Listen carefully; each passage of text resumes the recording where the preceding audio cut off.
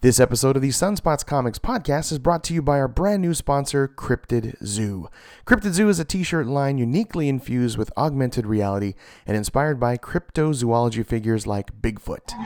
It is designed by artist and owner Julian Meyer, and check out the amazing unique shirt designs at cryptidzoo.com. And don't forget to use the promo code SunspotsComics and you will get 25% off your shirts. Again, that's www.cryptidzoo.com. If you're looking for a place where your love is shared the same, for the stories where the hero saves the girl somehow, well, look no further, friends, the adventure never ends. We will save the world somehow. It's Sunspots Comics now.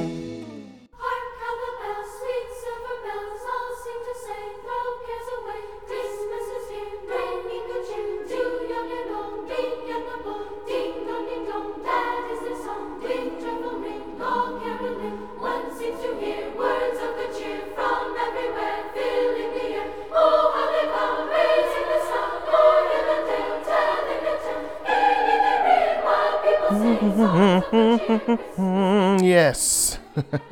I love the Carol of the Bells. Hey there! Thank you for joining us. Welcome. You are listening to the Sunspots Comics Podcast, issue number 84, covering the comics that I bought on Wednesday, New Comic Book Day, December 7th. And let me tell you, this particular podcast is a holly jolly filled good time of comic book Yuletide proportions. I'm your naughty but nice host, Chris Latore. Thank you so much for joining us here on the Sunspots Comics Podcast, where I recommend to you an amazing list of comic books to read every single week. Maybe you're new to comic books, not sure what to get, or maybe you've been reading since the dawn of time like me, myself, and you're not sure what to buy because there's just so much good stuff. Well, then this Sunspots Comics Podcast is definitely for you. Please subscribe to us so you get everything without even thinking about it. Just click on subscribe anywhere you see it, and follow us on Instagram, Twitter, and Facebook, and Xbox Live at Sunspots Comics. And please check us out on YouTube at youtube.com/Topheelat, Topheelat. Thank you very much, of course, to my friend Nick Papa George for making our fantastic Sunspots Comics theme song. I love it.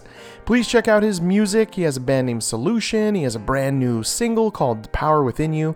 You can see all this stuff on Facebook.com/Nicholas Dell Music, or just go to iTunes and put in Nicholas Dell or Solution. Also, thank you to my son Justin Jables Latore for his work on our Sunspots Comics blog. Please check it out at blog.sunspotscomics.com and follow him on Instagram at JustSunspots. His latest blog is on his thorough and detailed review of the Marvel Cinematic Universe's movie Doctor Strange. So check it out. We'd appreciate it. So let's jump right into Sunspots Comics Podcast, issue number 84, with some stuff floating around inside my nerd brain. And the first thing that's popping up, because I'm starting to get the feeling, is Christmas. So let me ask you, is your Amazon wish list full of comic books? It should be. And what I want most for Christmas, of course, is my family to be healthy and happy and world peace and all that. But this month, as I do the podcast every week, up until Christmas, I will share with you what's on my comic book Christmas wish list this year. And it's only full of comic books I have not read. So right off the top of the list, so here we go, I'm going to jump right into it, is the Fear Agent Library Edition Volume 1. Now this is on the Amazon, and it's hardcover, it's beautiful. The Fear Agent comic is written by Rick Remender and art by a fella you might remember from his short stint with The Walking Dead, Tony Moore. He was the initial and original artist of The Walking Dead, and I really loved his style. And a guy named Jerome Opeña, who is known for X-Force, Punisher, and so much more. Beautiful, beautiful artist, and Rick Remender has done everything. Just look him up. He's done some fantastic work. I am definitely a fan of his over the years. And it's only $36, and it covers the first 15 issues, and actually lists that it's 480 pages. But as I look through and do a little research on this, it's actually 512 pages long, with some director cut goodies in there. So I am excited to get this. I cannot wait. It's top of my Amazon wish list. Am I missing something? If you think so, let me know. Or what's on your Amazon wish list that's comic books related that you're excited to read? So hit me up and let me know on Sunspots Comics everywhere, of course, Instagram, Twitter, Facebook. And, of course, just email me at chris@sunspotscomics.com. I would love to hear what you got on your list. And maybe from that, I need to adjust my own Christmas comic book wish list. So definitely send me your thoughts. And that's what's on my list there. Fear Agent. I never read it, and I need to. It's been recommended to me numerous times. Next thing on my nerd brain here is a holiday reread. So every year I like to dive into my elephant-sized trunk of comic books and just find something to reread that really has some tie into Christmas. And this year my pick is Klaus. Klaus came out late 2015 into 2016, and it's written by Grant Morrison and art by Dan Mora. And Grant Morrison is a very interesting, unique style writer, and he really captures a few different things here. It has this Lord of the Rings and Game of Thrones and just sort of this, but it's very sort of all ages, and I don't think it really means to be. It's just some great storytelling there, and he didn't deliver it necessarily on time, so it'd be nice to see it collected. I want to say it's 12 issues. I could be wrong on that. Don't quote me on it, but I think it's a fantastic work. It's the sort of origin of Kris Kringle, of Santa Claus, and he has a sidekick that's like this wolf, this white wolf that's beautiful. That's where it kind of reminds me of the dire wolves from Game of Thrones. But I'm going to reread that. That is my holiday reread. What is your holiday reread? Again, I want to know. Let me know. Hit me up at my email, chris@sunspotscomics.com. And the last thing on my nerd brain is that I'm writing a comic book called Zombie Destroyers. I'm doing the writing, the coloring, the lettering, and my good friend Jordan Hudson is doing his fantastic art. Please check out his Instagram at Jordan_Hudson_art. His art is delicious. It's beautiful. And I also have the website zombiedestroyers.com, where I've posted pictures, just little samples of pages 1 through 4 of the comic book Zombie Destroyers. So I'm super proud of it. I'm super happy to be doing it. It's humbling. It's a dream come true, and it's so much fun. So please check out zombiedestroyers.com from time to time. And just a quick update on the comic and where we are with it. We hope to release it in early 2017. He's mailed me pages 15 and 16, so I can't wait to get my grubby hands on them. And I've finished and finalized the writing for pages 17, 18, 19. And he has that, including with my layouts. I do the panel design, etc. And I've given him some visual references. So that's where he is there. He's digesting that and grabbing that and pulling it all together to do some of his beautiful pencils. And now I'm actually working on sort of the end of issue number 1, and I'm kind of writing now pages 20 through 23 all together. And I want to definitely end Zombie Destroyers issue number 1 with a super strong cliffhanger, so that'll go right into issue 2 and get you all excited to get issue 2 as soon as possible. So that's all I'm going to tell you. But there's a little sneak peek and just a little update on my comic book Zombie Destroyers. I can't wait to get it out there to you. And next up, I just want to quickly mention a segment of the podcast that I'm really enjoying, and I'm getting some great submissions. I call it Spotlighting. It's basically where if you or someone that you know is an independent comic book creator like myself, we here at Sunspots Comics want to shine some love and support to those struggling creators, and we want to do what we can to help them get their comic books out there. So if you know a writer, an artist, a colorist, a letterer, someone that just wants to spend their life doing nothing but comics like myself, send me a link to their work, send me a review copy if you will, send me right to my email, chris@sunspotscomics.com, of course, or just hit me on social media at sunspotscomics. But if you're an independent comic book creator, I definitely want to help you out and get your stuff out there, so reach out to me. And I'd appreciate it, and I'll do my part to get it out there for you. And just one little quick comic book news article. I always like to find something that's a little off the beaten path, a little odd, a little strange, and a little fun.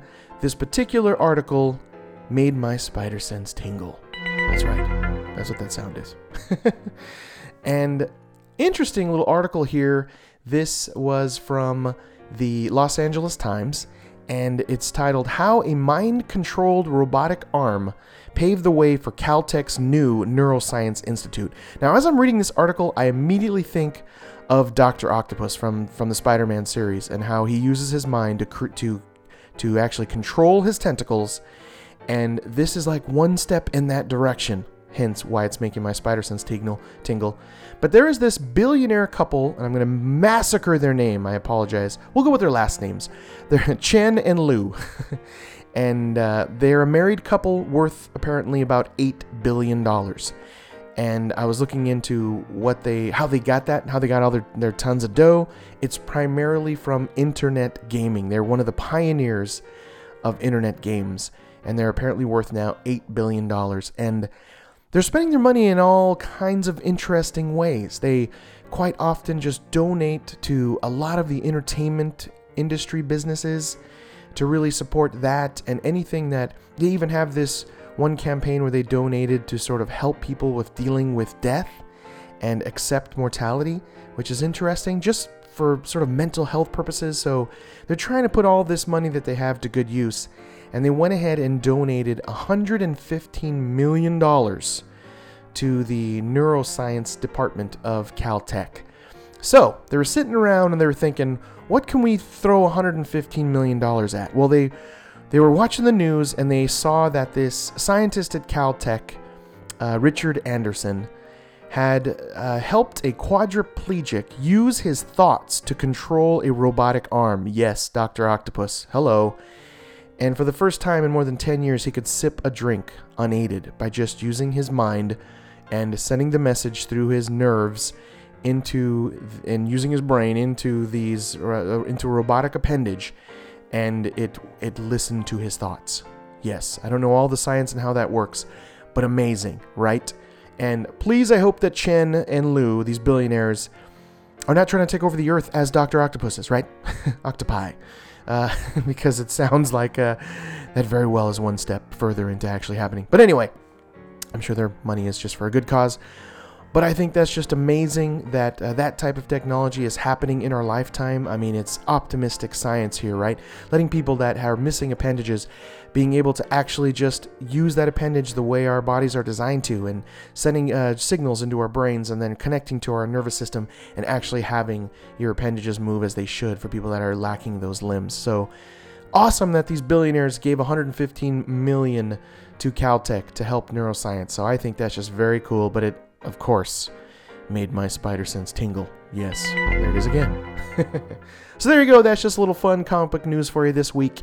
So now let's get into my favorite part of the Sunspots Comics podcast, which is, of course, my comic book reviews and recommendations, where I pick my favorite comic books for New Comic Book Day, December 7th. So here we go. And of course, spoiler-ish alert. But don't really worry. I really just work hard to just harness my powers of persuasion and just trying to inspire you to buy these comic books. So I really just leave the last couple of pages alone. I definitely don't try to spoil them and give you every interesting point. So that sometimes it seems kind of short and sweet of my reviews. It's really just telling you to go and buy them immediately. So, but don't worry. But just in case, you've been warned, little spoiler-ish alert. And if you want to see everything, the cataloging, everything that I'm working on, from my favorite picks of the week all the way back to May of 2015, just go to sunspotscomics.com. Click on the pull list to see every single one of my 133 titles that I'm currently reading. So it's great, it's cataloged, it's right there, it's numbered, it's just simple, and you can check out every single title that I'm reading. Also, just click on Top Comic Books of the Week to see every single past top comic book of the week. So that if you really, like I said, you're new to comics, you're not sure what to buy, sunspotscomics.com, just check it out. Or again, if there is so much content, it's hard to figure out what to spend your money on, and money is limited. Again, that's what we're here for. And sunspotscomics.com, just check it out. I listed it all, and it's simple, it's easy. I just updated, it's very simplified. Please just put your eyeballs on it, sunspotscomics.com. Also, every single week, of course, I like to pick an art winner and a cover winner. And this week it was one and the same person. I really like when that happens. And that happens a lot. It's Mikel Janin of Batman issue number 12 from DC Comics. And it is absolutely stunningly gorgeous. I'll start with the cover. It's yellow on black, which just has that striking look. And Batman is just sort of tumbling through the air with Catwoman and a few other characters, and you sort of don't know which way is up, but it's just that striking yellow and black that really catches your eye, and it's beautifully drawn by Mr. Mikel Janin. Gorgeous, gorgeous, gorgeous. And he does some really ambitious art in this comic. I have to say, a ton of 2-page splashes with Batman in action, just fighting a gigantic horde of bad guys. There is some great, unique, sort of giant 2-page splashes filled with a lot of mini teeny panels that are floating throughout the top area to move the story along, but then also just sort of dive into this beautiful, gorgeous layout of a 2-page splash. There's probably 6 of them in this. I mean, there's a part where he goes from jumping off the top of this building into the ocean that's filled with sharks. So it's from black to yellow to blue, and it's just striking and beautiful and iconic. It was so easily the art pick winner of the week. I read my comics alphabetically of my entire pull list. So Batman was, I think, the very first. And I knew from looking at the first of all 24 of my comic books that this was the art and cover winner. And I challenged it as I went along and read everything else alphabetically. I constantly went, ooh, this is really good art, but is it better than Batman 12? It was like, no, Batman 12 wins. And I did that like 7 to 9 times. But there's this 2-page splash of the aftermath of this fight. It's gorgeous. So ultimately in this issue, which I'll get into later, he's trying to put together sort of his own Suicide Squad, and that's why he's trying to break into a place. But that's all I'll tell you for now, because I'll get into it later. But it is gorgeous. It's some wonderful coloring. I must say the colorist's name is June Chung, and I love the way Batman is drawn here. It's gorgeous. There's that hint of purple in his outfit. So hats off to the colorist.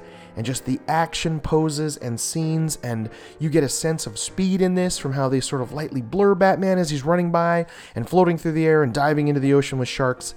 It's beautiful. It's a beautiful piece of art, and I love looking at it, and this is one I will definitely remember for a long time. It's just so gorgeous. Very little dialogue, but it tells the story, and it's simple, and it's beautifully done. Thank you, Mr. Mikel Janin. And also, a quick sort of special mention is something I mentioned in the previous podcast, issue 83, was from DC Comics, the 75th anniversary of Wonder Woman. And I didn't get a chance to read it last podcast, so I did and read it for you here. And I want to strongly recommend that you get this. It is a beautiful piece of work. And actually, it was one of the writers of one of the short stories, Hope Larson, was nice enough to sign it for me. She does kind of the comedy part of this unique little storytelling, where there is a sort of like IKEA, but it's called Idea, that they sort of have a fight in this Idea store.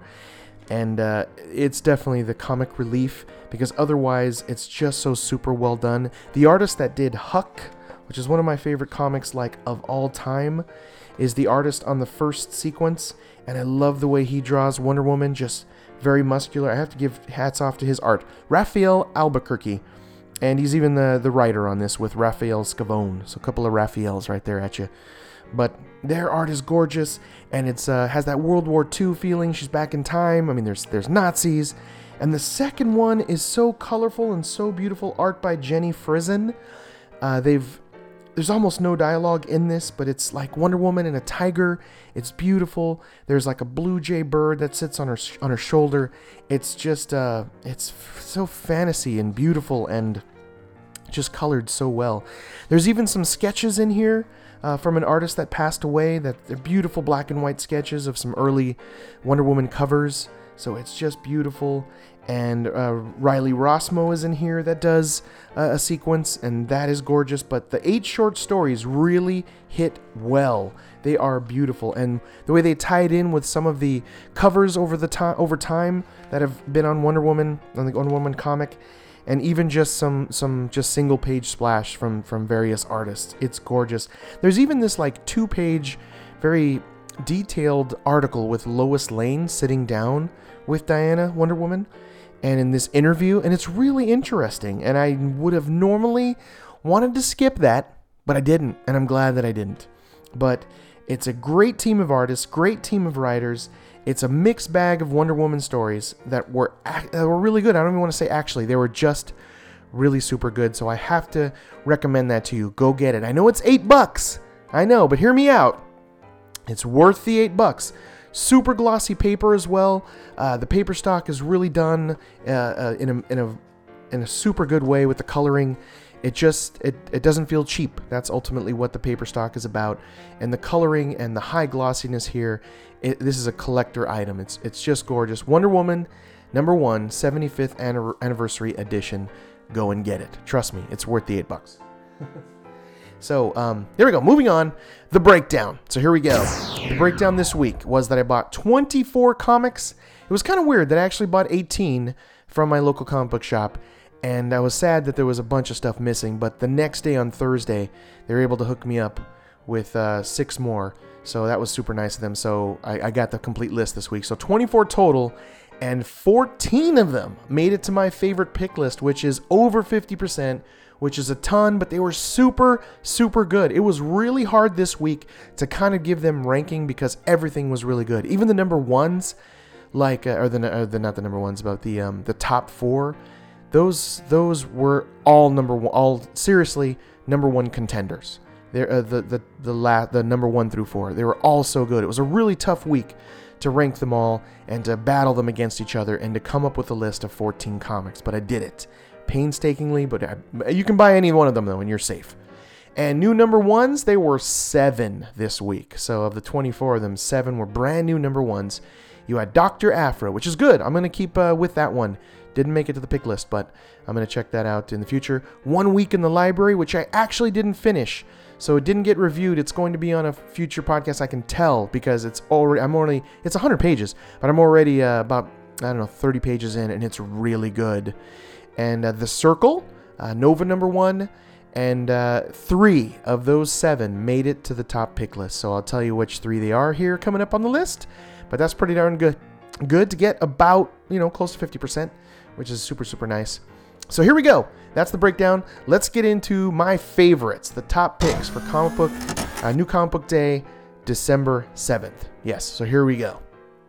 Coming in at number 14 is The Walking Dead, issue number 161. And I tell you, this is 5 of 6 of the Whisperer War. So we are coming up to the end of this. And the Whisperer War, I can't believe there's only 1 issue left. And I think it's going to be a doozy. We're at 5 of 6. And there is a ton of things going on in this issue. If you're a Walking Dead fan, you are just absolutely happy with everything that's going on here. So you have the Whisperers now attacking the gates of all of the compounds, and you have the little lady of Carl's that, of course, her mother was Alpha. That's no longer with us. She is in there in the mix fighting, and that's where this the sequence that opens the comic starts out. It's just action-packed. You're not sure, of course. That's the cool thing about the Whispers. You don't really know which one of them is just an actual person with just wearing zombie skin to cover them. So they can. Some of them are just standing there and getting plucked off one by one, but then every now and then you have someone that is not a zombie and is actually really fighting you, and that's an interesting, complex thing right there, conceptually. Hats off, Mr. Robert Kirkman. By the way, of course, if you don't already know, this is written by Robert Kirkman, art by Charlie Adlard. Beautiful work. And this does slice into what sort of everyone, how all the camps are dealing with this Whisperer War in full effect. And you have Maggie's child is the focus of the second sequence and how they have to get her out of this burning building. And that adds to the tension. And that's the sort of second sequence there. And then Carl's stuck in this flaming building. What's going to happen to Carl? Carl's unconscious. Is someone going to help him? Is someone going to save him? That's kind of the third sequence. Fourth sequence is you see a sort of a pulled back, sort of epic sweeping 2-page splash of a lot of the compound is on fire. And it's just... It shows you sort of the scale of this Whisperer War, and it's of large scale. It's pretty intense. And just more fighting, more action. You get to see Maggie again. You get to see Beta. And Beta still has his issues with if people saw his face when he was unconscious. And so he's sort of out of commission right now, kind of regathering himself, getting his wits about him as he's ready for the next phase. And that's all you sort of see from him. There is a next sequence of someone that was bitten on the hand, and they have to take care of that. Yeah, not so much fun. But that's really all I need to tell you. That's where it's leading up to the big finale of the Whisperer War. And how is this going to all lay out? How many of Rick's group are going to be left after this? What are the other groups going to do? Are they really going to help? Are they going to stab Rick in the back? Are they going to stay fully in and invested into this Whisperer War? Those are just some of the questions that I'm sure 6 of 6, issue 162, next month will answer. So I can't wait to see the end of the Whisperer War. And coming in at number 13 from Image Comics and Top Cow Productions, partnered together for Eclipse, number 4. This is written by Zach Kaplan, who I've interviewed on past podcasts. Go check it out in the feed. You can see me interview and hear me interview Zach Kaplan. This is art by Giovanni Timpano and color by Chris Northrup. This is a cool post-apocalyptic world of where the sun has destroyed everything. You step out in the sun and you just burst into flames like a pile of leaves. It's crazy. And this, though, has more going on. You have the main character, Bax, who is trying to solve this sort of murder mystery as to this person that can also defy the sun and not burn and die when he's in the sun. They've at least figured out that aspect of it. They're on the hunt. This is the whole first one in sequence 1 and 2 are just action-based, where Bax is chasing this guy onto a roof, and you have his sort of friend that's a girl that is the daughter of one of the major corporations here, Cielo, that is kind of in the mix here, and she has an escort that's quickly taken out, and there's some definite tension here because he cares for Cielo, really just more as a friend. You don't really see any romantic aspect there, but maybe there is that there. But in some of the flashbacks, as we have flashbacks of into Bax's life, he's kind of that lonely guy that is just he's full of hope, and he's good, and he's just trying to make the world a better place, and that he has this sort of weird job that works with the police, works with all these different sort of corporations and institutions to just sort of, because they have these awesome, suits to protect them, to just sort of help and do what they can in all different aspects.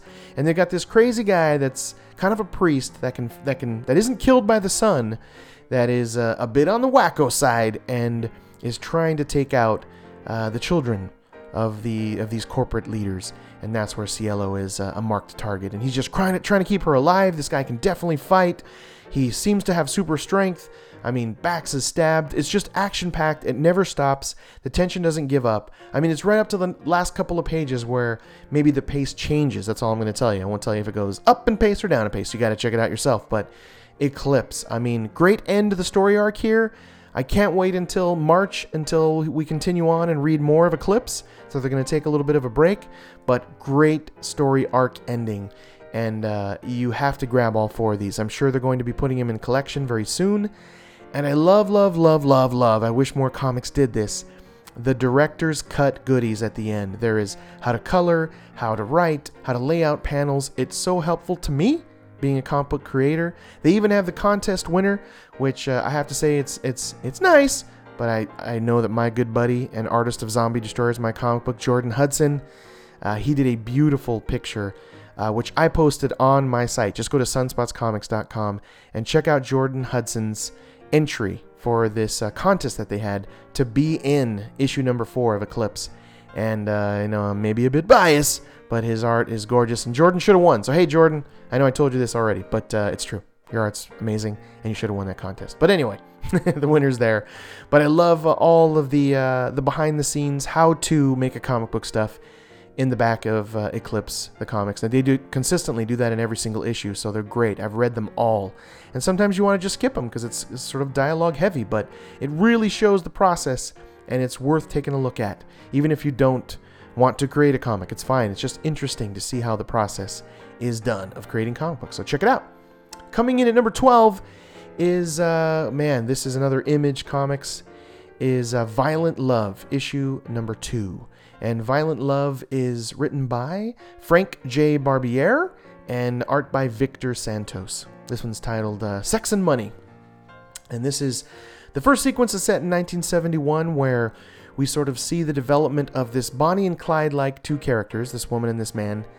And she is like, it's kind of her first time robbing a bank. Or you think it is anyway.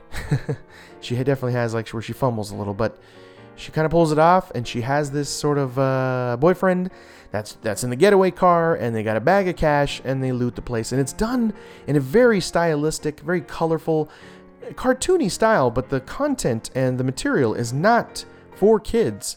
It's very adult in language, etc. And you find yourself kind of rooting for a bank robber, right? Because there's going to be this love that eventually happens. They're definitely taking their time. This is the development of just Daisy's character at this point, where she has this other boyfriend. She lost her father in the early issue, and she is on a mission of revenge. Vengeance will be hers, and so she's gonna do whatever it takes to find the people that killed her father. They shot her, left her for dead. She managed to survive. And this, though, flashes back to this sort of old man, this grandpa, telling this story to like his young, redheaded grandchild with pigtails, just this, and the freckles, just cute little kid. She looks like the Wendy's, the Wendy's girl in the fast food restaurant. And it weaves that story. It has that sort of movie I love, which is It sort of has that granddad telling his granddaughter the story of what's happening, The Princess Bride. It just sort of has that feel to it. And yeah, this is Daisy's story and how she goes after the people that killed her father. And you just sort of get introduced to Rock Bradley, which I do believe that's who her love interest is going to be. They seem to have that look from across the room, and their eyes connect, and it's love at first sight. And then they go on a terror spree and rob banks. So I am definitely invested, want to see kind of where this goes. I wonder if you are going to be rooting for these bank robbing people. You wonder? But maybe the love aspect in this story, and maybe that's what will be the hook. But we don't quite get it yet. This is just the setup, just development of Daisy. But definitely interested. It's got, like I said, an interesting art style, very, very kind of quirky, very unique, very different. But Violent Love is very much worth checking out. It's beautifully colored too. It's just gorgeous, and the unique paneling is out of sight. But definitely for adults, not an all-age comic. And that's number 12. Coming in at number 11 is Unworthy Thor issue number 2 from Marvel. And this, I tell you, I was maybe the surprise hit of the week, because number 1 was pretty darn good of Unworthy Thor. And it got better here. And I'm really enjoying Mighty Thor, the Lady Thor, Thorette. The hammer of Thor is to now Jane Foster, and she is the Mighty Thor series. But the Unworthy Thor goes into Odinson, and he is now met up with Beta Ray Bill. And I tell you, there is like this opening sequence where Beta Ray Bill kneels and gives his hammer to Odinson.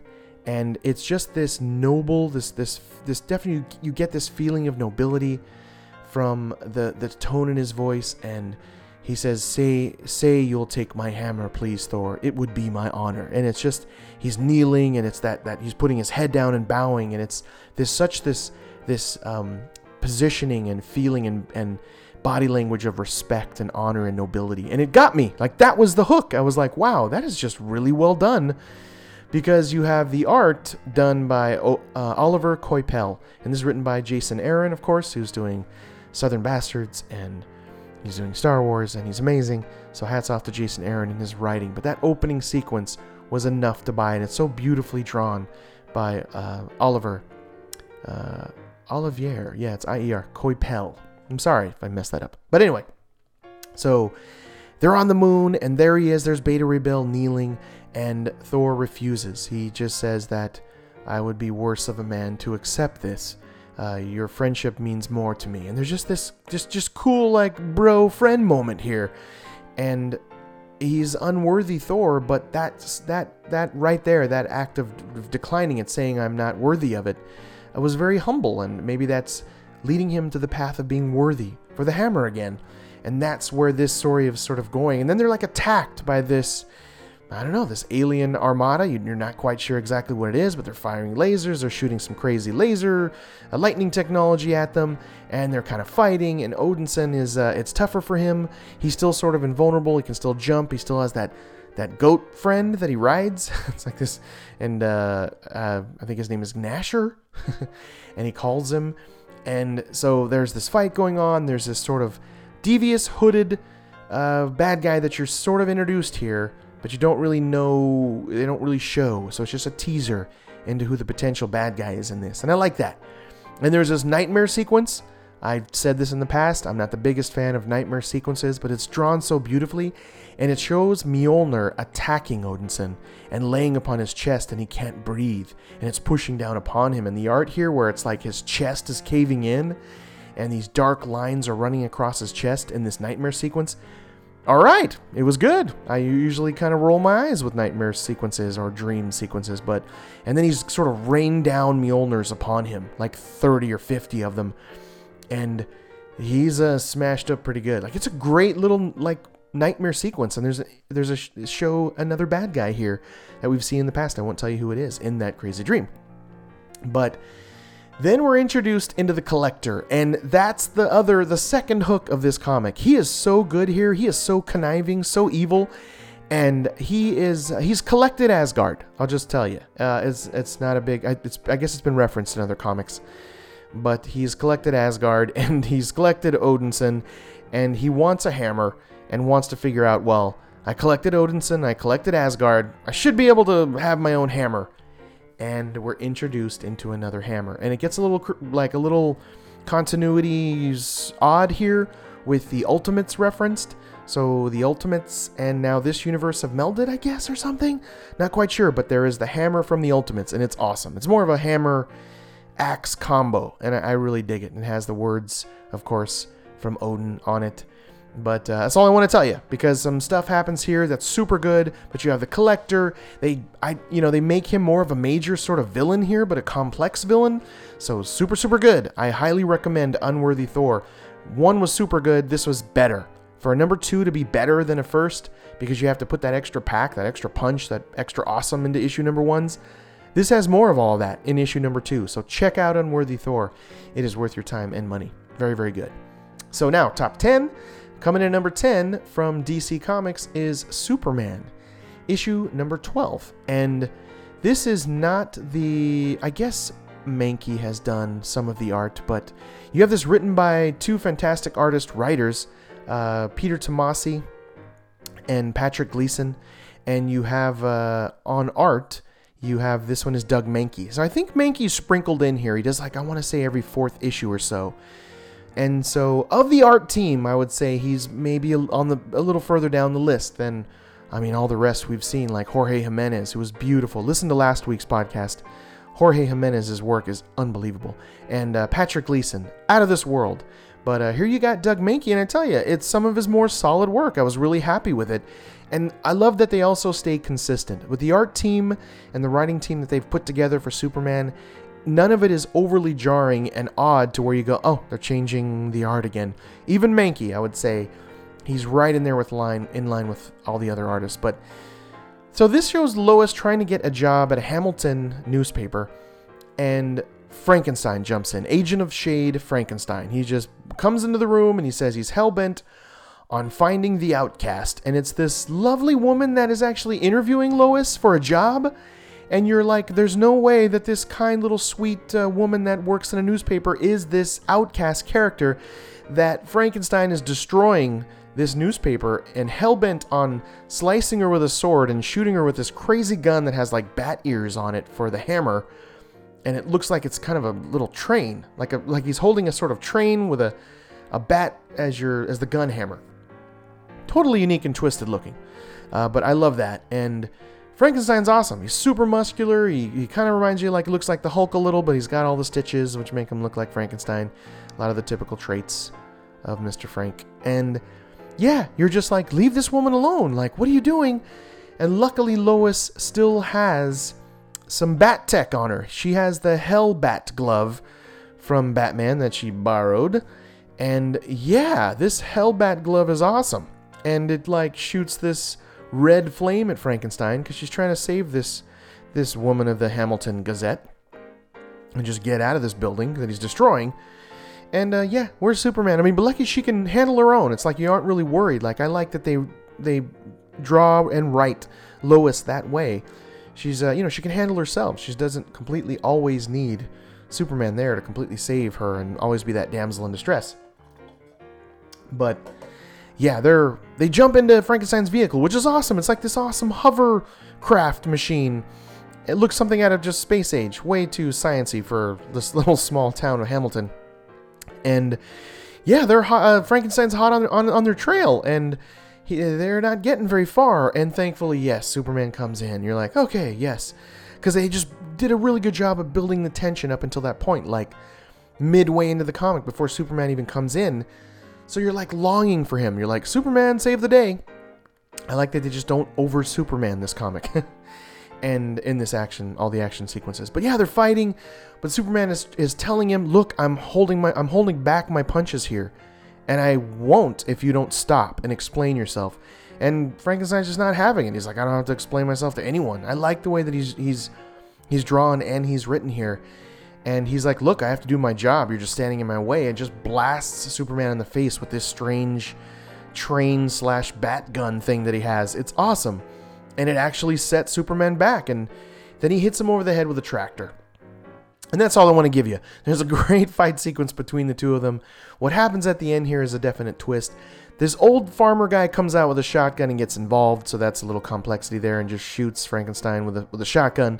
What happens there? But that adds the tension. You're like, don't kill this awesome old farmer guy that just was trying to help Superman out. But it's a great action sequence, and the hover car tech is great. Frankenstein's awesome. It's going to continue on, is all I'm going to tell you. But is this woman, this from the Hamilton Gazette, is she the outcast that Frankenstein is trying to find? Is he brainwashed? Is something going on here with Frankenstein? What's happening? But I dig it. It's just it was a fast and easy way to inject a new sort of quote unquote villain, possibly. And I want to see more of Frankenstein, and the way he's drawn is fantastic. So great job, Doug Mahnke, and keep up all the great writing, Mr. Tomasi and Gleason. Good stuff. But coming in at number 9 from Marvel Comics is Moon Knight, issue number 9. And this is, it felt like the last issue was the end of the arc, but maybe this is actually the end of the arc, where you have Mark Spector kind of split in 3 personalities. You have the Moon Knight character, the primary sort of Moon Knight character. You have Mark Spector, I guess, that is in this inclination of Moon Knight just wears that 3-piece suit that's all white and just sort of a white hood over his head, and just a little more down-to-earth Moon Knight. And then you have this Moon Knight space agent that's on the moon that's fighting these like werewolf characters in this space war. And then I guess you have another. Then you also have the Jake Lockley, who's like in the 70s and drawn by Francesco Francavilla, which has this beautifully drawn in this homage to the 70s and the neon lights and everything. But this is the ultimate concept of this comic is that he knows, Mr. Mark Spector knows that he has to sort of meld these personalities together into just him. And this is written by Jeff Lemire, by the way. Fantastic writer's been doing everything. And then an art team of Greg Smallwood, Alfredo Torres, Francesco Francavilla, and James Stokey. So each time the artist is given a couple of pages, it does sort of change in the overall look and feel of the comic. But it's not jarring, it's awesome. You kind of want to live in each one of these worlds, and they just give you enough to tickle you and kind of make you chuckle and want some more. And it's awesome when it changes gears and changes looks. But he's figured it out that now he understands that he has this multiple personality disorder, and he has to find a way to just accept them and bring them all in together to where they basically dissipate or, just kind of blow away into the wind like sand.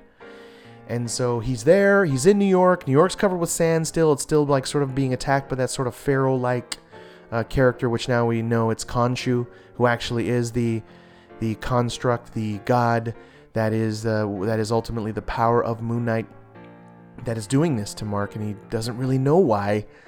Is he good? Is he evil? Maybe his that's what he's playing with here, and I love that that Jeff Lemire is playing with that. Maybe Khonshu's design is not to have Moon Knight as a good guy, but to maybe take over New York. And I love that they're dangling that here as well. But the part that's actually very heartfelt is when he does sort of acknowledge that he has this mental disorder and that he needs to accept each one of their personalities so that they really just kind of absorb back into him. And that's an interesting thing in comics that you don't see very often. It's written so very well by Jeff Lemire, masterclass artist here. And the emotions on the faces that he uses when he's sort of sad to sort of see them go, but he says you're kind of dying, but maybe you aren't because you'll always be within me. And it's well done. And the last sort of concept of, or the last personality, really has a conversation with him saying like, I remember my first date. I remember my first kiss. I remember my parents. Like, how could I be just a figment of your imagination? And he's like, well, really, you're not. You're me, and you'll always be with me. And he kind of dissipates. But that's all I want to tell you. That's the hook of the comic. I didn't give you too much there. Trust me, there's a lot more to dive into and to chew on here. It is good stuff. There is a fight sequence as well. Moon Knight just doesn't want to go quietly into the blow into the wind. Doesn't want to become dust in the wind. So there's some fight action here, but it's good stuff, and it's complex, and it's twisted, and it even, like I said, kind of taps into someone that's accepting a mental disorder in the multiple personality syndrome, etc. But so well done. Love Moon Knight. It's been a solid contender. Look back on the pull list on the top picks of the week. Moon Knight's there. It's been there. It's been doing really, really well. So that's number 9. So coming in at number 8 is Glitter Bomb, issue number 4. Glitter Bomb is from Image Comics as well, and this is written by Jim Zub, and art is by Jibril Morissette Pham. And this is super good stuff. This is definitely a surprise title. I loved it from the get-go. Everything is set in Los Angeles, and there's definitely a respect and a level of accuracy and given to Los Angeles, and that's my hometown. It's where I was born and raised, so it's a respectful look. I mean, it's not all pretty. It's not all glamorous, and that's what LA is. And this is the story of this down-on-her-luck actress that you find out has been even maybe sexually assaulted by this head star of this TV show, and that's like some of her background into how the acting world in Hollywood has treated her, and it's not good. And the opening sequence is of this very awkward sort of potentially they don't show it, but maybe a very well like a rape scene, and it's gruesome, and it sets this stage of like, okay, that's what we're dealing with here. It's very realistic, and she's a very young girl, so it's just very wrong and feels very icky. Yeah. But sets a fantastic stage here because she's already taken this guy out in the previous issue. He's a goner, and that sequence there is awesome. Go back to issue number 3 of Glitter Bomb and look and see what I'm talking about. I won't tell you how it happens, but Hollywood decides to have this red carpet event as like a tribute for this actor Cliff, who is ultimately a scumbag and a rapist potentially. And she's been invited to this because there's not a lot of the actors and actresses, I guess, still available for stuff. And he's a big deal. It's like kind of like a Harrison Ford if he was on this major TV show. Is what you get that feel of him like, and in a little bit of an older man. And so the woman, though, in this character, our main character here, she has been sort of taken over by this alien, monstrous demon entity. It's never really truly defined. In issue number 1, she walks into the ocean. Again, great respect, and the look of Los Angeles and the beaches there, it's kind of very accurate, and like I said, not always pretty, but done well, and it just feels like Los Angeles. She walks into the ocean, and then this alien demon being takes over her body, and she sort of doesn't remember when things happen as this tentacled, crazy-looking beetle bug-like alien comes out of her. It's gross. It turns her face into this, just like it just splits wide open. It's nuts. You have to see it. The visual of the alien demon entity in her is pretty gruesome. So look at it, though. It's pretty neat. And so she's invited to this red carpet event, and some stuff goes down in this red carpet event. First, the area of massive awkward feeling, like level 10 awkwardness, is when she does meet some of the cast and has these sort of mini flashbacks as she meets someone.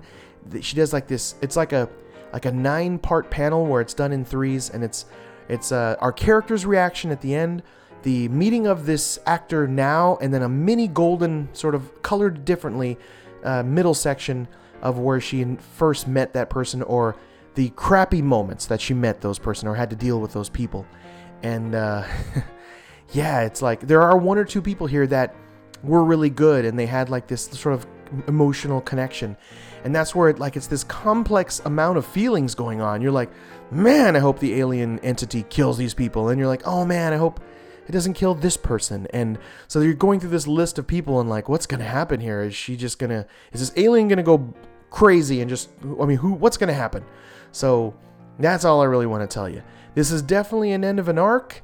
I don't know if this is done for good, but this does wrap up in some action-packed alien demon stuff going down in Hollywood and Los Angeles. But check out Glitter Bomb. It's so good. It was such a refreshing surprise.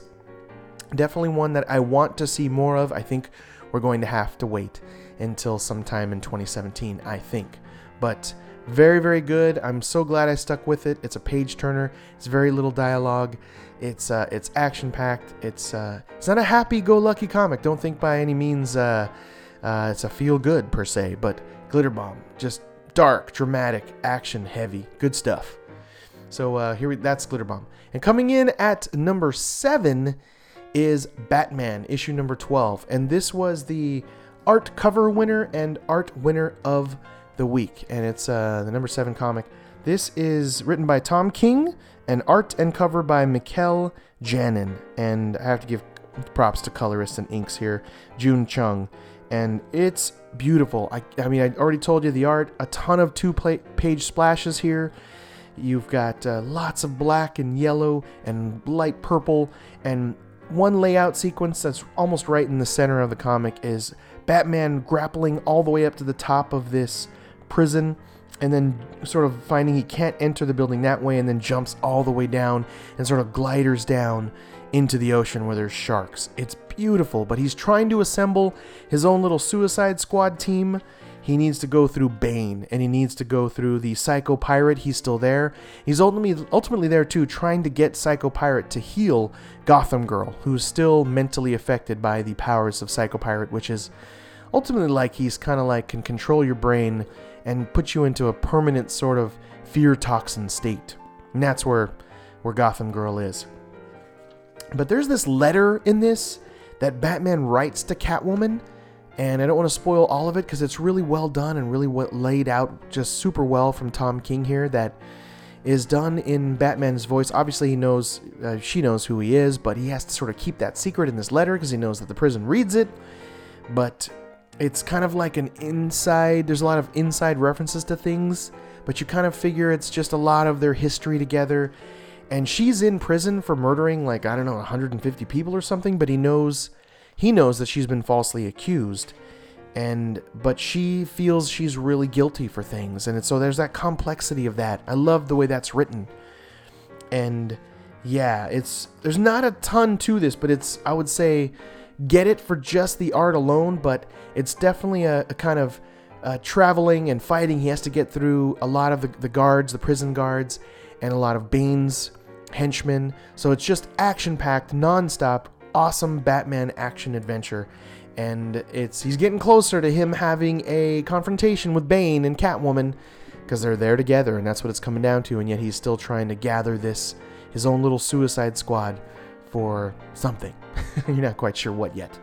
But so good. Loved it. Hardly any dialogue. But a great, fantastic, solid read, and just buy it for the art. It's just gorgeous. And like I said, that letter that Batman writes to Catwoman in prison is done really well. And sometimes those are not done really well, I have to say. And this is just nicely worded, well-paced, and it just keeps you interested. A+. Total winner. So coming in at number 6 is a number 1. This is the one of the 3 of the number 1s that made it to the countdown this week, and it's Motor Crush from Image Comics. This is creators Brendan Fletcher, Cameron Stewart, and Babs Tarr. This is the Batgirl team back to do Motor Crush, this independent creator-owned comic. And if you love the color pink, there's a ton of pink in here. This is for you. But this is like it made me long for Speed Racer, and I'm not the biggest Speed Racer fan, though I love that the actual live-action movie, I know, from the Wachowski brothers. Not a lot of people did, but I loved it. And I loved some of the cartoon stuff when I was a kid. Wasn't a gigantic fan, but it made me long for it because this feels like a modern-day speed racer in this sort of awesome, very stylistic, very well-drawn and well-colored, beautiful world that they've created in a kind of a cartoony style. But it's about this chick. She's a badass. She drives motorcycles. She races. And she does these little sort of side illegal night racing for this Crush material. And it seems like at first I wasn't quite sure if it was the Crush is for cars. It's like a nitrous sort of material that can be legally used in some of these races. I'm not quite sure on Crush, but you do know that she wants it badly. Is she addicted to it? Is it heroin? You're not really sure. But they add complexity to this character. She has her father that is the main shop owner. He has he's missing a leg and has kind of a sort of robotic sort of appendage kind of in a way. And it's basically modern time as well from what it looks like, but very stylized to give it that little edge of that futuristic feeling. But even the motorcycles look like your Honda Interceptor 1000. It's like that kind of look. And she actually uses an inhaler, so she has you feel a little bit for her that she's not completely just immune or oblivious to anything. She has some weakness there. They give a little soft side to our character here, but very stylized. She's got the kind of a white suit that reminds me of Speed Racer in a way, and it's talking a lot about some of the races she's been in. It actually gives you little profile setups and little win probability percentages for each of the motorcycle racers, and it kind of makes you want to watch some motorcycle speed racing because it really kind of glamorizes that world. And their bike shop is set in this awesome sort of seaside location where there's a boat docked to it and everything, and it's called Big Sully's Bike Shop. So it gives you that little kind of cool sense of home in comics, which I like when that happens, and you get that here. And she has a bucket of Crush, which is this pink material, this pink liquid. And is it really bad? Is it not really bad? But she competes in these illegal night races to win more of it. And there's some stuff that goes down here. There's some shady characters involved in these night races that are illegal, and she's keeping it from her dad, but yet she loves her dad, and there's definitely that there, and you see the way they look at each other. But she has kind of a mean streak. She has this sort of edgy streak. So she's definitely a complex character. And these night races that they are involved in on these speeder bikes, it's crazy. They have cricket paddles with nails on the edges. They're gruesome, where sort of people don't live and they get crushed from these races. But I love the little breakdown, the little action figure-esque, the little sort of cards of each character kind of describing them, and it kind of showing how many times they've won and their breakdown, and giving them all a little splash, little unique personality, and they all are part of these weird kind of gangs, which I like. But they've definitely put together an interesting world here in the area of speed bike racing. I would have definitely not, in normal circumstances, gravitated to this, but when I saw the team involved, the Batgirl team, you have to give it a chance here. I mean, the series, it's well acclaimed and really well done. The Batgirl series are involved in. There's a cool prologue at the end, which is kind of like this other world. How does that necessarily tie in? I'm not exactly sure. And then there's even this great little humorous mini sort of half page that is just delightful. Check it out. It's just good stuff. I thoroughly enjoyed it. But yeah, I want to see more of this. When number ones come out this high on the ranking, that says a lot. And it definitely has this independent feel. It's not necessarily mature content, so it's almost an all-age reader, but it's fun, it's very bright, a ton of pink, like I said, very indie feel, and very Speed Racer feel. But get it, Motor Crush, top-notch, good stuff. And coming in at number 5 is Electric Sublime, issue number 3. And let me tell you, Electric Sublime is from IDW Comics. This is written by W. Maxwell Prince, and beautiful art. Definitely a number 2 art winner here, Martin Morazzo. And colors by Matt Lopes. You have to put your eyes on this with the coloring done here. It goes from super hyper realistic style art and coloring to out of this world psychedelic. I mean, the opening sequence here is a strange dream sequence where the shower starts with kind of blood, and you're like, oh boy, here we go, like this crazy nightmare scene, and then goes into this beautiful, just color, this liquid color mess coming out of the shower head here, and it's gorgeous and strange and twisted. It definitely has that Frank Quitely kind of art style here, if you're familiar. Look at Frank Quitely's work, so very detailed, Brazilian lines, and that's kind of what you're getting here from Martin Morazzo.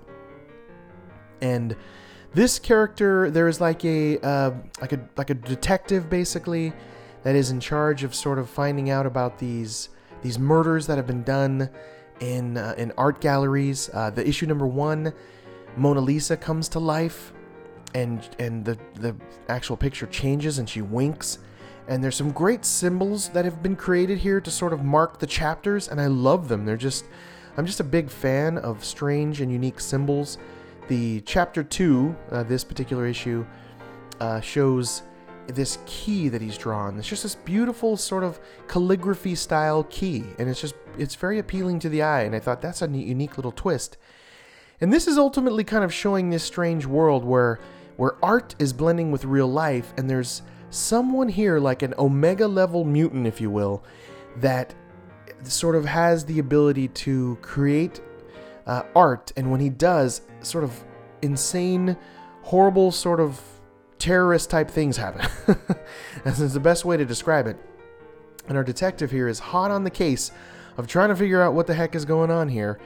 And this opening sequence shows that she lives with an artist, and who she's dealing with is sort of the main character of this, and he is the person that has the ability to walk into the Electric Sublime, and it's like walking into the paintings.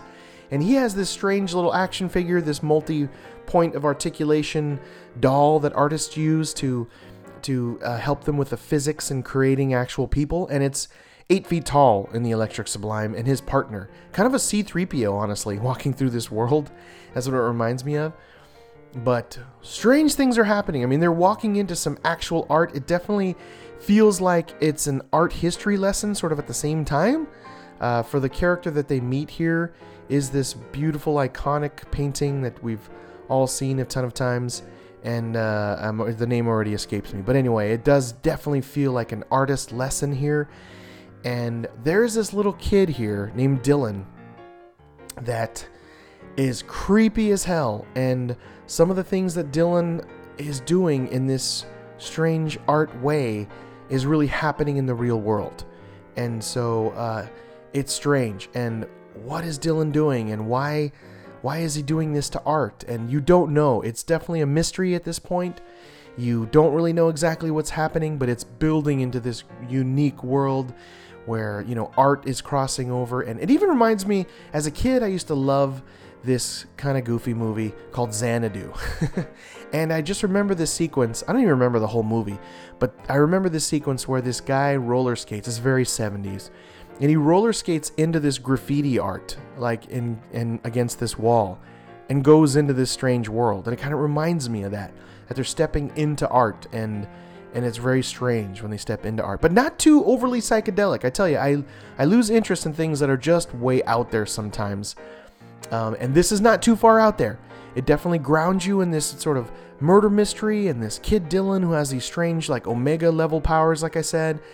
And when they're in this Electric Sublime, it's just not too far out there. It's enough to make you go, wow, that's weird and odd, but it's definitely grounded in a very linear, very understandable, very clear story here. And I like that it also mixes that it seems like it's a history lesson in art. But gorgeous stuff. The next issue, number 4, there on the countdown, the next pick is number 4, is Electric Sublime number 2. So this is the first time that it's happened where I didn't get the book on time from my local comic book shop, and I got issue 3 and 2 at the same time. So I'm going to run right into issue number 4 is Electric Sublime number 2. And this is super, super good because after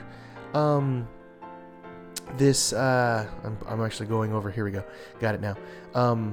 They show this art school that is like the the Xavier Art School for the Gifted. It's like blending in the X-Men school and these strange artists that have some sort of telekinetic or psychic ability that you can't even define yet, that it has to do with art and modern art. And when they draw things happen. And you're introduced to this character who dresses like Andy Warhol and is torturing someone. You don't know why, but it's to kind of get information out of them. And it's creepy as hell.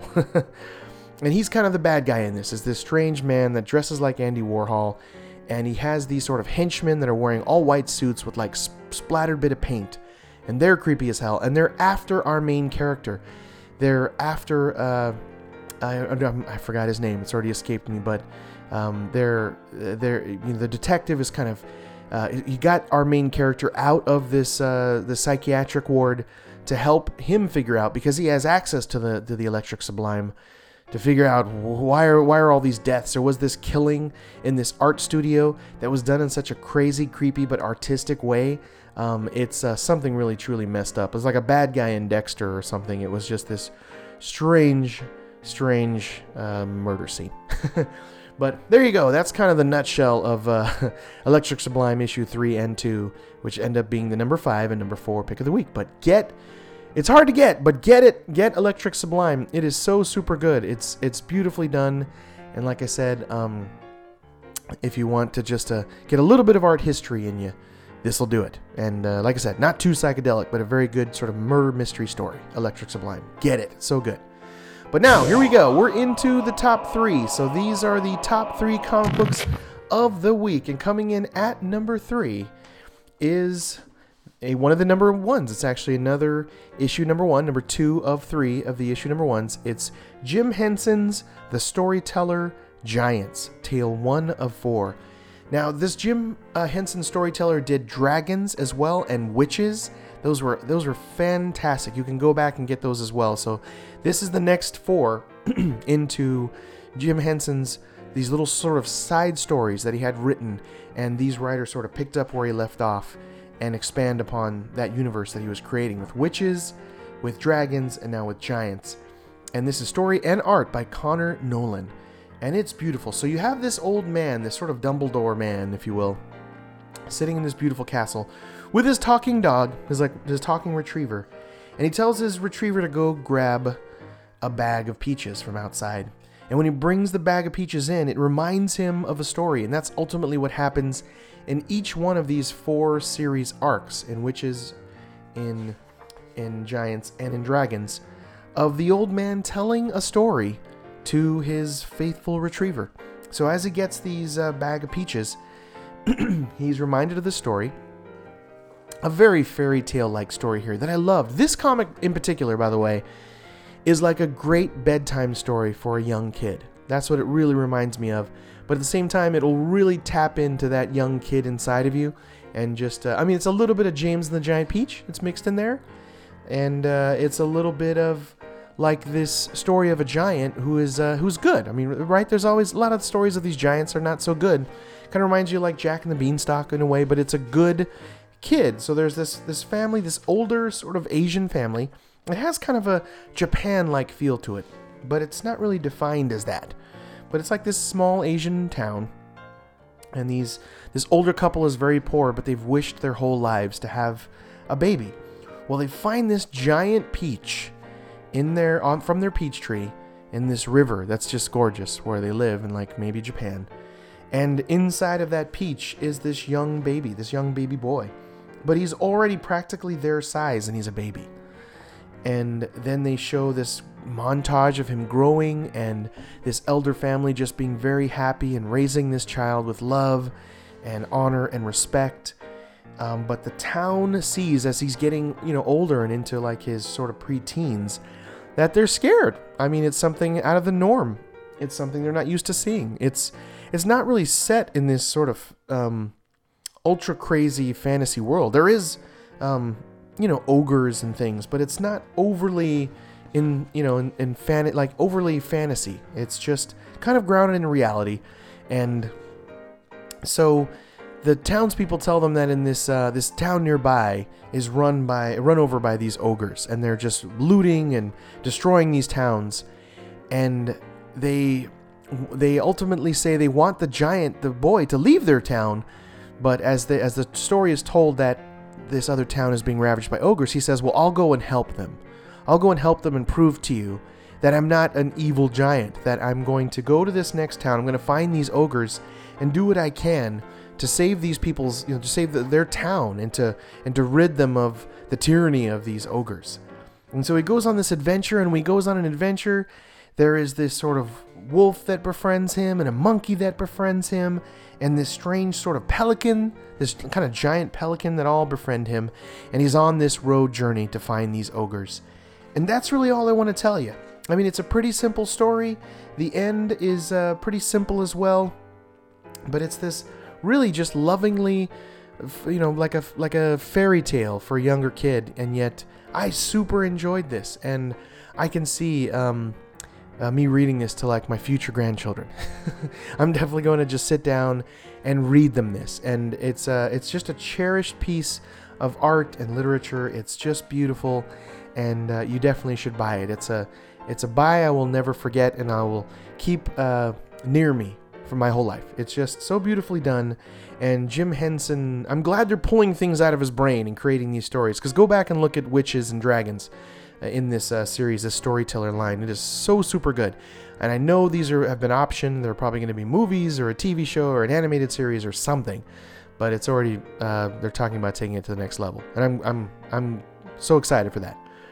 But coming in at number 2 is another number 1. This is the last of the 3 number 1s that made it to the list. And this made it all the way to number 2, which says a ton for a brand new number 1 to be the second pick of the week. And it's from Action Lab Danger Zones, kind of definitely an indie title. And it's called Voracious, Feeding Time, issue number 1. And this is brought to you by writer Markisan Nasso. And this is art, lettering, and design by Jason Muir. And I love this. There was a previous sort of arc of this. I want to say it was 6 issues.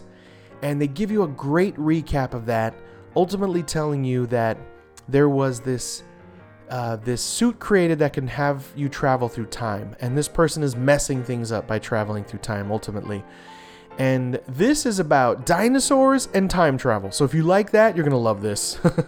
It kind of reminds me of Elephant Man, the Elephant Men from Richard Starking. It has that feel because there are anthropomorphic dinosaur creatures that live in this very super futuristic society. So it's like if dinosaurs were still on Earth, and it's like 3,000 or 5,000 years after they've evolved into standing upright, etc. That's where they are. And they have guns and sci-fi tech, and it's just phenomenally done. I mean, even the sort of pads that they have, and the hovercrafts, and just that futuristic feel, the very clean aesthetic future look and feel, awesome just by itself. So you have this Triceratops-like character that is losing memory of the woman, of his wife. He's losing memory, and she's gone missing.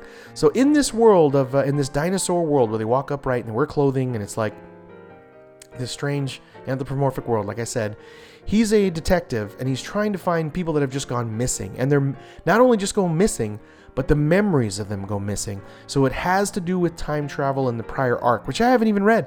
And I still enjoyed this much. So it says a ton. But the part that grabbed me was this Triceratops character who's like a well-decorated detective.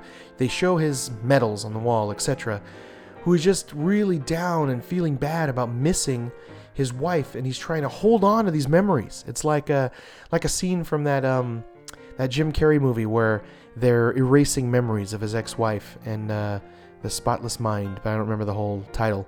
But it gives you a feeling of that because the memories are disappearing of his wife, and they show that in glimpses and pictures and flashbacks, and it's just so well done. And it grabbed me right from there. I'm like, wow, this is. And so you're invested into that. And then it shows the Triceratops detective partner is like this more of a bird-like dinosaur, kind of like a bird velociraptor. And he shows up in this awesome hover car and is like, look, we got to get to work. We got these cases to solve. Let's go. And he's like the comic relief of it. I could definitely, it's just the way it has this cinematic feel, see this as a major motion picture. I just feel like I hope that this happens. But So the partner is there, and he's trying to make light of the subject of, hey, I know your wife's missing, but we're going to find her. And the Triceratops detective really gets angry with him and yells at him, and he's like, I'll cave your skull in with my fist if you continue to talk about my wife. And the emotion in the eyes is what's done so well here with Jason Muir's art, because he backs off, and then you see the Triceratops like guilty for what he just said, and then he apologizes quickly. So they're good friends. It's like this cop buddy story involving dinosaurs and time travel. I mean, come on, what more do you need? And then they're in the detective office. I love the small little bits of detail that show this world that they're building. Like the dinosaurs, all the buildings are super large. All the doorways are super giant. It's like each one of the buildings in their town is more like a giant castle, but done in futuristic style. And they have like docks where all their sort of futuristic hover pods and rocket ships, etc., land on these blue gridded like docks. And it's just a little detail, I know, but it really sets a great stage and a kind of sort of a realistic tone to this look of the future. With that's, you don't see humans anywhere. There's just run by dinosaur humanoids. And then you meet the captain. And even the captain is not your typical sort of police captain. He's very supportive of the main character and his partner, and tells them that someone has messed with the time-space continuum, and they've figured out this technology in a way, and they're going to send them to where they think the heart of this time frame break, this alternate reality is happening, and dinosaurs in their world are disappearing, and the memories of them are disappearing. So that's just that's it. That's all I'm going to give you. And are they going to go? They've just been presented with this. Like, this is what we want you to do. But they're not fully on board. But it's his wife that's missing. So there's just a great dialogue back and forth. And I want to see where it goes, because it definitely leaves you wanting more. But such a solid pick. A definite surprise. I love when I read a number one, don't know what to expect, don't even know what the story's like. I just kind of thumbed through this and loved the cover with the Triceratops detective there, named Gus. And that was enough to just be like, wow. And I guess, and again, I don't want to give you every little detail of what's in that paragraph at the beginning, but you have to read it to really set you up with what previously happened there. But they did such a great job wording it. Sometimes you're just completely lost in these recaps and you have no idea. This really was an interesting, well done recap, I have to say. Hats off, Mr. Marquesan Nasso. But great stuff, voracious, Feeding Time. Get it. It'll be hard to get. It's an Action Lab Danger Zone comic. But seriously, top notch. And I can't wait to see what happens next in Voracious, in this dinosaur world. But with all of that out of the way, the number one, the big winner, the issue number one that beat all the rest of the 24 comics this week. Such an easy number one. I read this first. I loved it the most. Held on to it. I challenged it with all the other top contenders, but it beat them all out in my opinion. And it's number one, Aliens Defiance, issue number 7. This is from Dark Horse Comics. And this is written by Brian Wood, who's done some great stuff in the past. Check out Brian Wood's work. Some of his Civil War type of work that he's written. Fantastic, out of this world. Art by Stephen Thompson. Now he has a little art team as well on this, because there's 2 other artists that are phenomenal, and Stephen Thompson as well. Top notch. Very hyper detail, very super gritty and realistic. There doesn't really seem to be a lot of digital reference in this, which you think there would be, but his lines are gorgeously drawn. But this is set to where our primary character, Zulu Hendrix, who has this horrible sort of back injury, has teamed up with all these Synthoids mercenaries, but primarily Davis is the main one. And if I remember correctly, the movie Prometheus, the synthetic Synthoid, his name was Davis, but his name is Davis in this as well. But even Davis has gone against his programming, and Zulu is AWOL in finding these space stations and not bringing back a viable sample of the alien DNA. That's what this corporation wants. They just want to exterminate them. So you have the Weyland-Yutani Corporation hot on their tails with Marines and their Synthoid agents that are trying to take Davis out as well. And there's even a third character which they found on one of the sort of ships that was infested with aliens. that is now with them, and she's like this sort of professor or scientist. But in the last issue, she gave herself an ultrasound, and yes, she had a face hugger alien on her, and she is infested with the alien growing inside of her with a queen. And they show, I love the use of the technology here. It's just enough to just sort of marvel in its spectacle. That is the high tech, the futuristic look of these holograms that they show this queen, and it's already setting this creepy, like scary tone. Like she's this alien queen is going to burst out of her, or that's something we've never seen. That's what I really loved about this. We've always seen this sort of the hive aliens come burst out of humans. We've never seen a queen born, and how and why this queen is growing inside of her now. Maybe she's just going to explode with this the queen instead of it just kind of going out to the middle of her chest. But Zulu and her and Davis are trying to figure out what the heck to do. I mean, at one point she's thinking, maybe we just kill you. Like, sorry, we don't know you that well, lady. There's a complex conversation here. And Davis, who has gone against his programming and is AWOL from his synthoid group of militia, you kind of wonder about him because he has hidden some alien DNA and some alien samples in issues past. So maybe he's double-crossing them, as what's always sort of lingering there, that you can never kind of trust Davis completely. And then they're going to slice him one day, and that milk blood is just going to come out of him. But so they ultimately decide here that they have to decide and do something fast, because as they're looking at it, it's growing. And each time they show another holographic image of this queen alien growing inside of her, it's just getting bigger. And she's having pain, and she's already starting to not be able to breathe. They really build some great tension here because this thing is growing fast. And I love that this issue alone is like, you don't need to have read any of the previous Aliens, honestly. This one really stands alone as like this awesome Aliens action film. It reminds me very much of Aliens 2, or just Aliens with Sigourney Weaver, that movie, which is my favorite of the series. It's just action-packed. It's got the Colonial Marines. It's got Zulu Hendrix, who has this debilitating back injury, but she finds with drugs and them sort of, and Zulu and this professor and of Davis patching her back together when they can, and using some of the futuristic technology to put this brace upon her, and she is just constantly in pain. And I like that that's a factor here. It reminds you, it builds the tension, it makes her more human, and it just adds complexity to the story. So they decide that they want to surgically remove this queen. Why? They believe that if they really study a queen, which has never really been done, it will maybe help them find an easier way to mass exterminate these aliens that are infesting a lot of these humanoid space ships, these deep space exploration ships. So that's what they decide to do.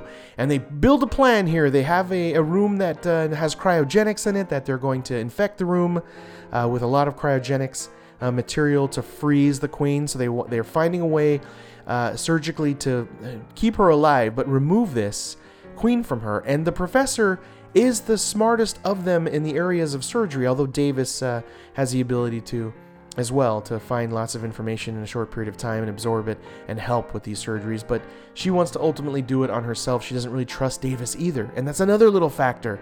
So that's all I'm going to tell you, because I want you to definitely read this, but you got a lot going on right here leading up to the ending.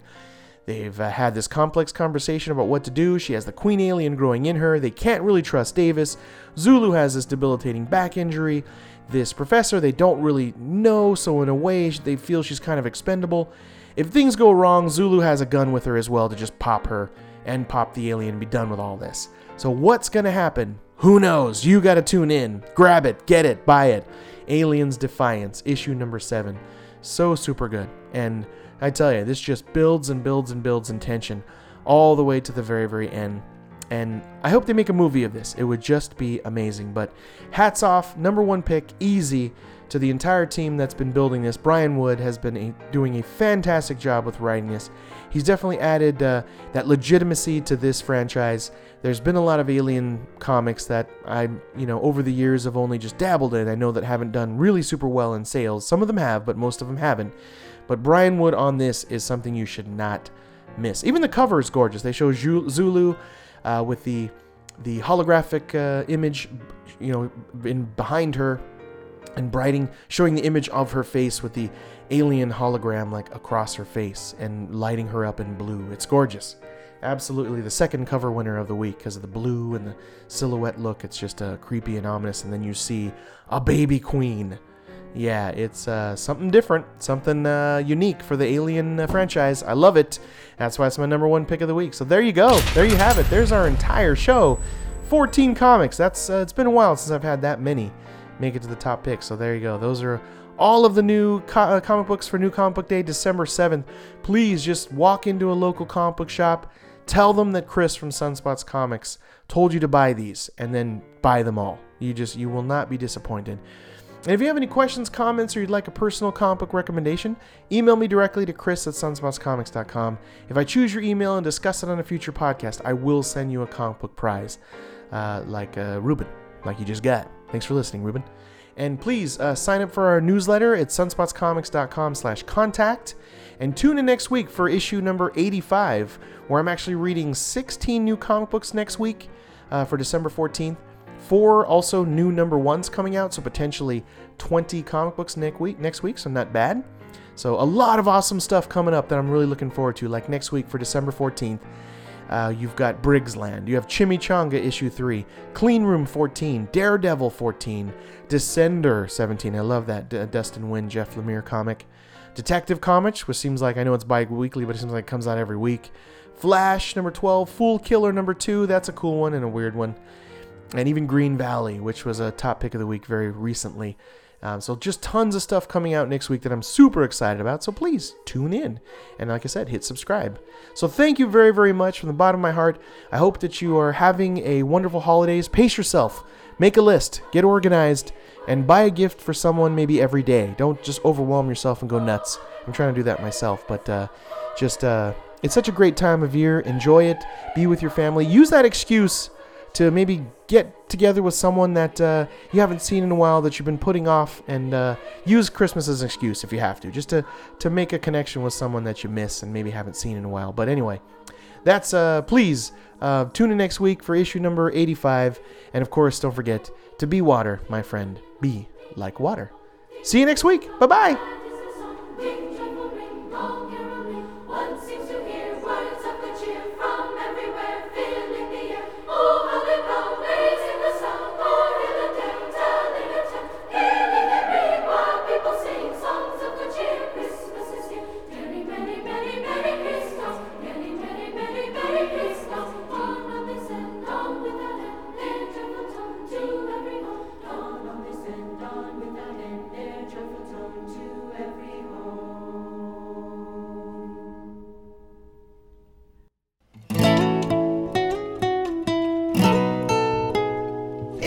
Looking for a place where your love is shared the same, for the stories where the hero saves the girl somehow. Well, look no further, friends, the adventure never ends. We will save the world somehow. It's Sunspots Comics now.